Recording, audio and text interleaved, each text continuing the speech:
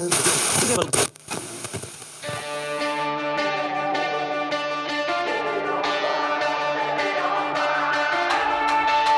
to the Born and Raised audio experience, presented by Onyx.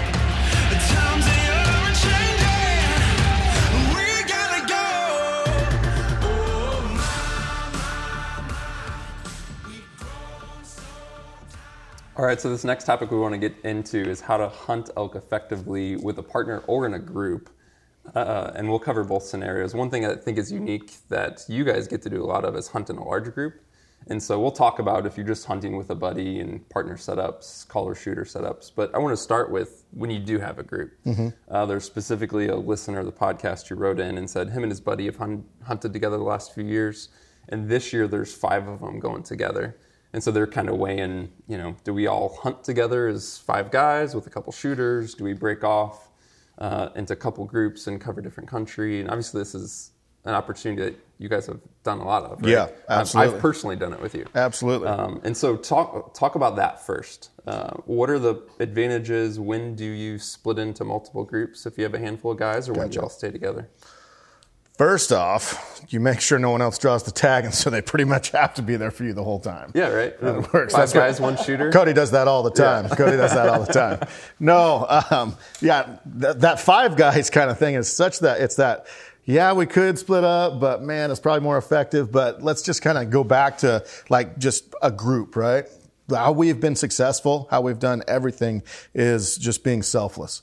Honestly, that's created all of our success, being totally honest. That's what, if you're willing to just take your time and say, I'll call for you all day today, and then you call for me tomorrow or whatnot. It's not like, oh man, I got to be shooter and everything. If you can give up your time for someone else, and especially in a team scenario, like from that 3 to 5, if we have 5 guys, we're probably going to all hunt together, probably. Depending on the time that we have in the place and depending on, it's so much more effective for us. So, and it's real rough to film with 2 guys and call and everything. That whole caller, having your caller back, and we'll probably get into more scenario stuff in a little bit. But with numerous people, it's actually way better, honestly. And the reason being is elk, they run in herds, right? And elk are not quiet. You guys have all heard elk. They're loud. They don't tiptoe around usually.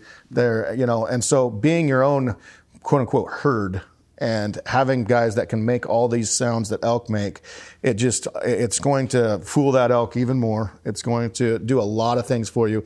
And then you can also run say you do have 5 guys with multiple tags, you can run like a 2-shooter setup.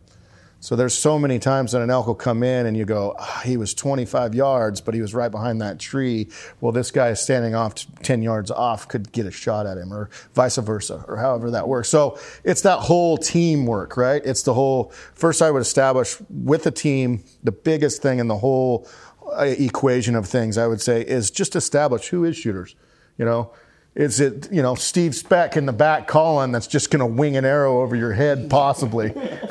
It's happened. No, I mean, it's just, establish, okay, these are the shooters. And then when you do put them out there up front and say, okay, this is the lane that I'm shooting on. What are you shooting on? Because elk are always different. Sometimes they'll come on a string. Sometimes they'll come and try to circle you. So you can actually, you're going to need different angles and stuff. And so I would establish that right off the bat, like, okay, this is where I'm shooting. This is my shooting lane. How far back are you going to go? And the caller scenario. And to dip into that, I mean, that's a whole different topic, but we have a couple variants on that. We rely on terrain big time. So topography is huge. If there's a hill, elk sometimes want to go to ridge top. So we'll get close enough to the ridge top to where we can get a shot at him when he comes and checks us out. There's a bunch of different things that kind of go into that. But like Roosevelt country where we're at right now, a lot of times we are from me to Steve when we're calling from the shooter, just because it's so thick that if they come around you if you were to drop back 70 yards or so and that elk was to come around, Steve would never have a shot at it because he'd never even see it, So there's a ton of different ways to go about it, but I would just say establish who's going to be shooter and establish who's going to be caller, roles. Yeah, not like ground rules per se, but like an we had them understanding. written out. Oh yeah, no, we did. Yeah, I mean, and it's for us, it's always been a little different because there's a guy filming, Right. So that was like, and then, I would say a team of 3 is like the magic number. If I say like a magic number, and that is a caller, 2 shooters, that's a really good number. When you get in the 4 and 5, for us, like filming, it all makes sense. But when if I just had a group of 5 buddies, I would say, like in that guy's case of 5, okay, let's divide and conquer, split in a 3 and a 2 deal and alternate, try to meet back at the end of the day, compare notes, like what the elk are doing. Rolling 5 deep in one group for them might be ineffective and not as efficient because you're all in one area, So I would say that, the two-man teams or 3-man team is a really good sweet spot. Go, make sure you're in an area that you can split up, and it's not like you're fighting to kind of all like hunt the good stuff, and everyone wants to like get attracted into, I'm going to go into this basin, and then you're kind of fighting against each other. So I would say effectively make a plan, and granted that you're going to sway based on what you find for the day, but like, hey, we're going to go up and hunt this. We're going to side hill this whole band of mountains. Okay, cool. You guys are going to be across the canyon couple miles away. We're going to hunt this, and we'll meet up tonight down here at this lake or whatever it is, and kind of have that plan in place and stick to that game plan. And we've definitely, and in case in point, like the first time we went to Colorado, it was like there was bugles everywhere. Okay, we're going and hunting this way. Trent and I went, Steve and Ty went that way. Trent and I went that way. And we never even hunted the same elk, and we were both into elk the whole day. I mean, it was crazy. It was absolutely insane. But we kind of had that plan, and we stuck to the plan. So I would say, like on a group size, set the ground rules, stick to that. And 2, I think for the enjoyment side of it, is alternating. We used to stick to like, okay, I'm shooter for the day, you're caller for the day. Yeah, I was going to ask about that. Even whether guys are in a group or it's even 2 buddies who are maybe newer to hunting together. Yeah, we changed actually. It hasn't been just too many years ago. I think probably was Atlanta I don't know if we did full days. Did we do full day shooters? So now, I don't remember. Oh, no, we did experiences. Yeah. So, and then you got to lay down some ground rules. Yeah. For encounter, but then what's an encounter? Well, yeah, it's like when you hear a bull bugle, okay, Steve's shooter on that bull. Yep. Even if that comes in, moves off, we're still on that bull bugling, Steve's up, right? And then it's like that, we either bust that bull or is like, man, I had a close encounter, I'm good, on to the next guy. Yep. Gotcha. But again, ground rules. Yeah, exactly. Just to make sure, because if then you'll get somebody out there that's, well, we heard a bugle, my turn. Right. You screwed that up, And it goes back to that selflessness deal. A big win is like, we kill the bull. It's not I kill the bull. Yeah. And being stoked for your buddy. But you all have to, and I think setting those prior, like, hey, we're going and going to do this hunt, like, way back when you first say this is what we're doing, like put that all out there and make sure that everyone's on the same page. Because there's some people that be like, dude, I'm taking vacation, I'm spending all this money, I'm hunting every single day. Yeah. And if they're not on the same page, you're setting yourself up for a disaster. And 2, maybe, hey, if you kill one, let's share the meat or something of that nature. Right. Have that figured out way before. Yeah. Have it all, if I shoot one, I know we only have a week off of work. We spend 2 days packing this thing out. I'm giving you half the meat. Something of that nature. Yeah.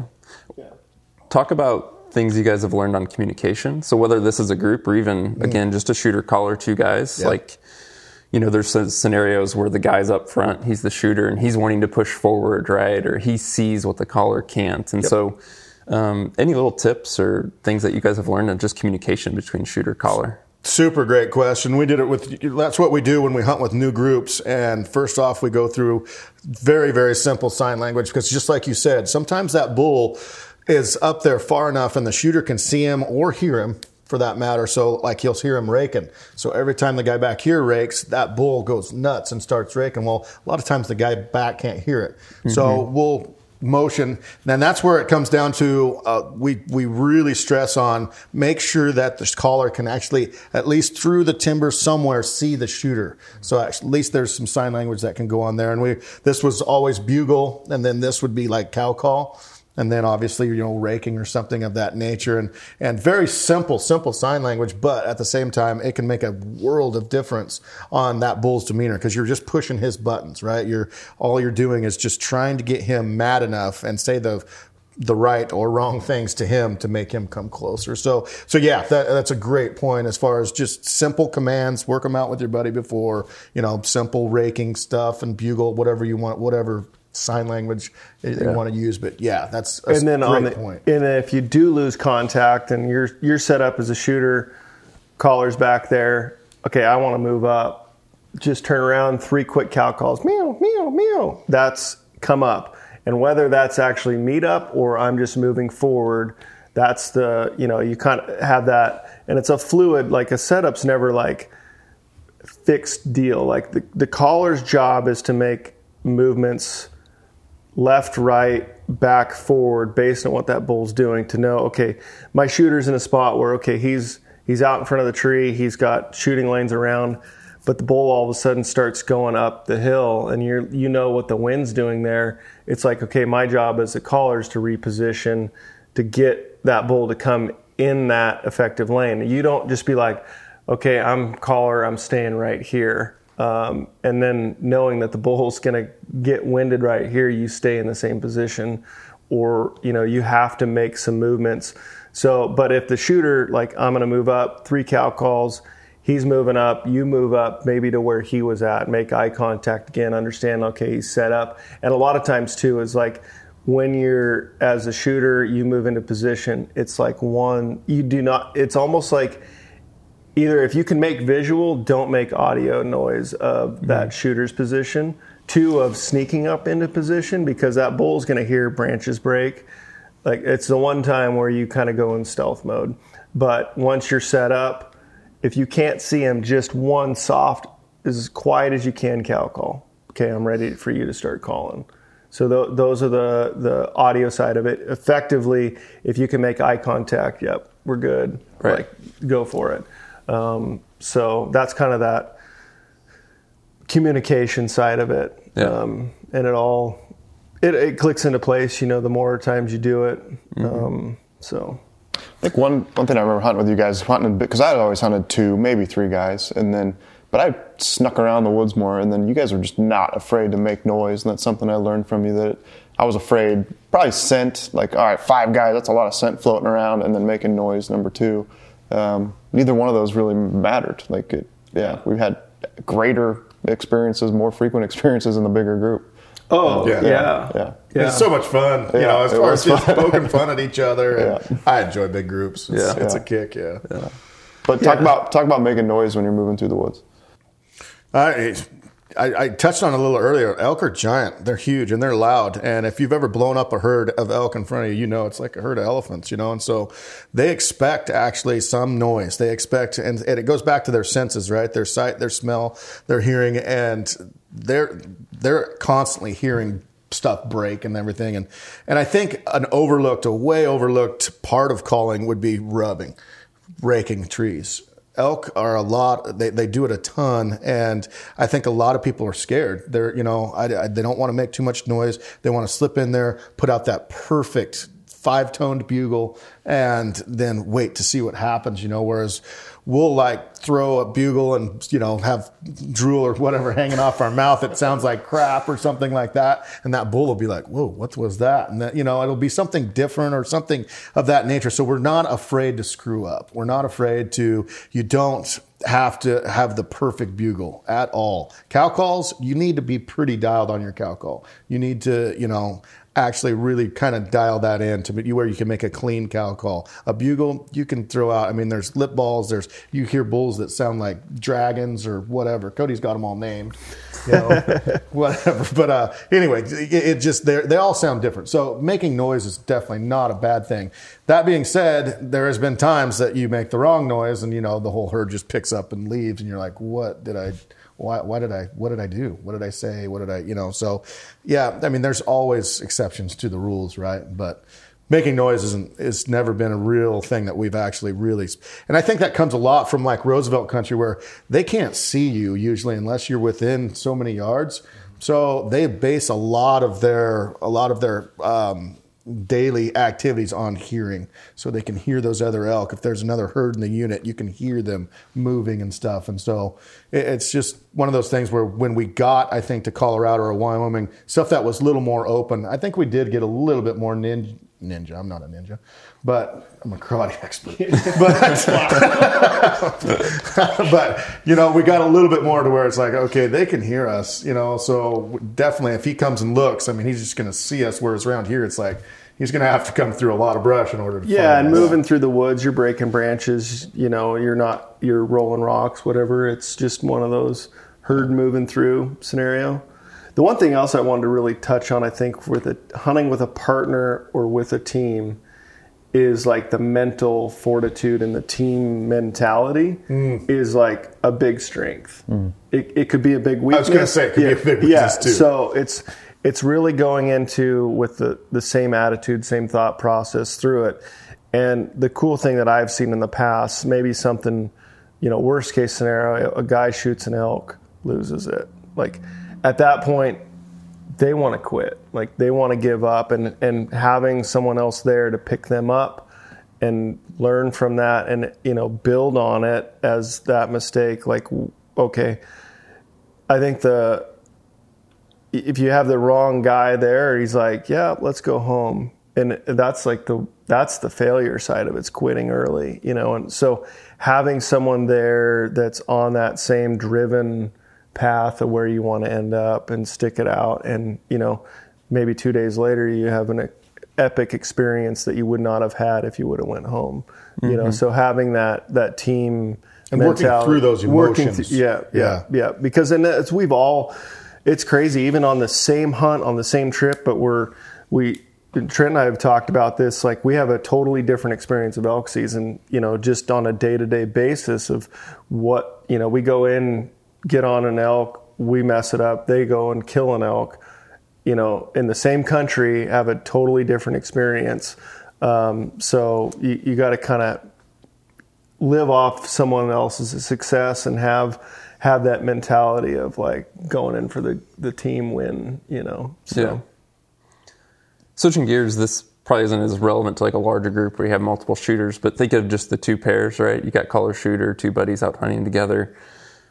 How aware does the caller need to be in a situation where they both have tags of the opportunity that he becomes the shooter unintentionally, right? So whether it's a satellite sneaking in or the primary bull you had responding circles past the shooter. I've run into that early on, and it caught me off guard, right? Yeah. I was so in the caller mode, and all of a sudden I had a bull come in on me, and I was like, whoa, We were doing this at Roosevelt. It was Hushin was down, and I was back calling and raking and everything, and there was these like 3 bulls out, and it was super brushy, and I had Casey up over here, and I think Kenton, he was about over here, and I'm over here raking and doing my thing. Well, so we have rules in the camera side of things that, if it's not on camera, you can't shoot it. And but in the scenario you're talking, just the buddies out there, it happens quite often, that you'll have usually, like you said, a satellite bull that's not going to give away, anything, kind of maybe a little timid, but he'll come in the back door or something like that. So definitely be ready. But in that scenario, I had 2 bulls come in within like 32 yards and legal bulls and everything. And it's like, you just kind of just hunker down and kind of wait till they hopefully wander off so you don't spook them and whatnot. And so, but it does happen. Definitely does happen. I think we had it happen too with you, I believe, in Land of the Free, and one of them or something came in. Well, just as far, I guess it was, you couldn't have killed it. You were up above, but we've definitely had the play of where all of a sudden the caller has the opportunity to kill a bull, and so you need to be prepared. I mean, we've had mistakes of knock an arrow, put it beside a tree while you're calling, something like that, so you can easily grab and possibly get a shot. I mean, put yourself in a spot to be successful, right? Every chance you get, put yourself in a spot to have success. So even if it's, there's no elk around or whatnot, you never know. Just throw something, put an arrow nocked and just lean it there or something like that. And it's sometimes that's a communication thing with your partner too. Is like, hey, if a bull comes in 30 yards, you're shooter. You okay if I shoot it? Because some guys aren't okay with it. Some guys are not okay. And that's probably not a good hunting partner. But I've heard those stories. It's my turn. I'll never hunt with that guy again. He's stolen elk from me. Right. But things like even keeping shooting lanes in mind, maybe even quick ranging stuff, like depending on what that looks like as the caller. For sure. Right. And in a filming thing, we don't really think about it. We think about the most kind of like, not brushy, but like place where nothing's going to see us, to where we can do our movements and everything. But in that, like with two guys that both have tags, heck yeah. Always think about, shooting lanes and ways that you're going to be able to get a shot if something comes in sideways or something. Right. And I think, like, kind of to wrap this all up, a perfect example was in Land of the Free 2.0 Summit Bowl. We were on this, the three of us were in a group. We got on a bull day 1, got on the same bull day 2. And then day 3, it's like, still haunts me. Surround and drowned. Let's go kill this sucker. And we came in 60, rolled hard.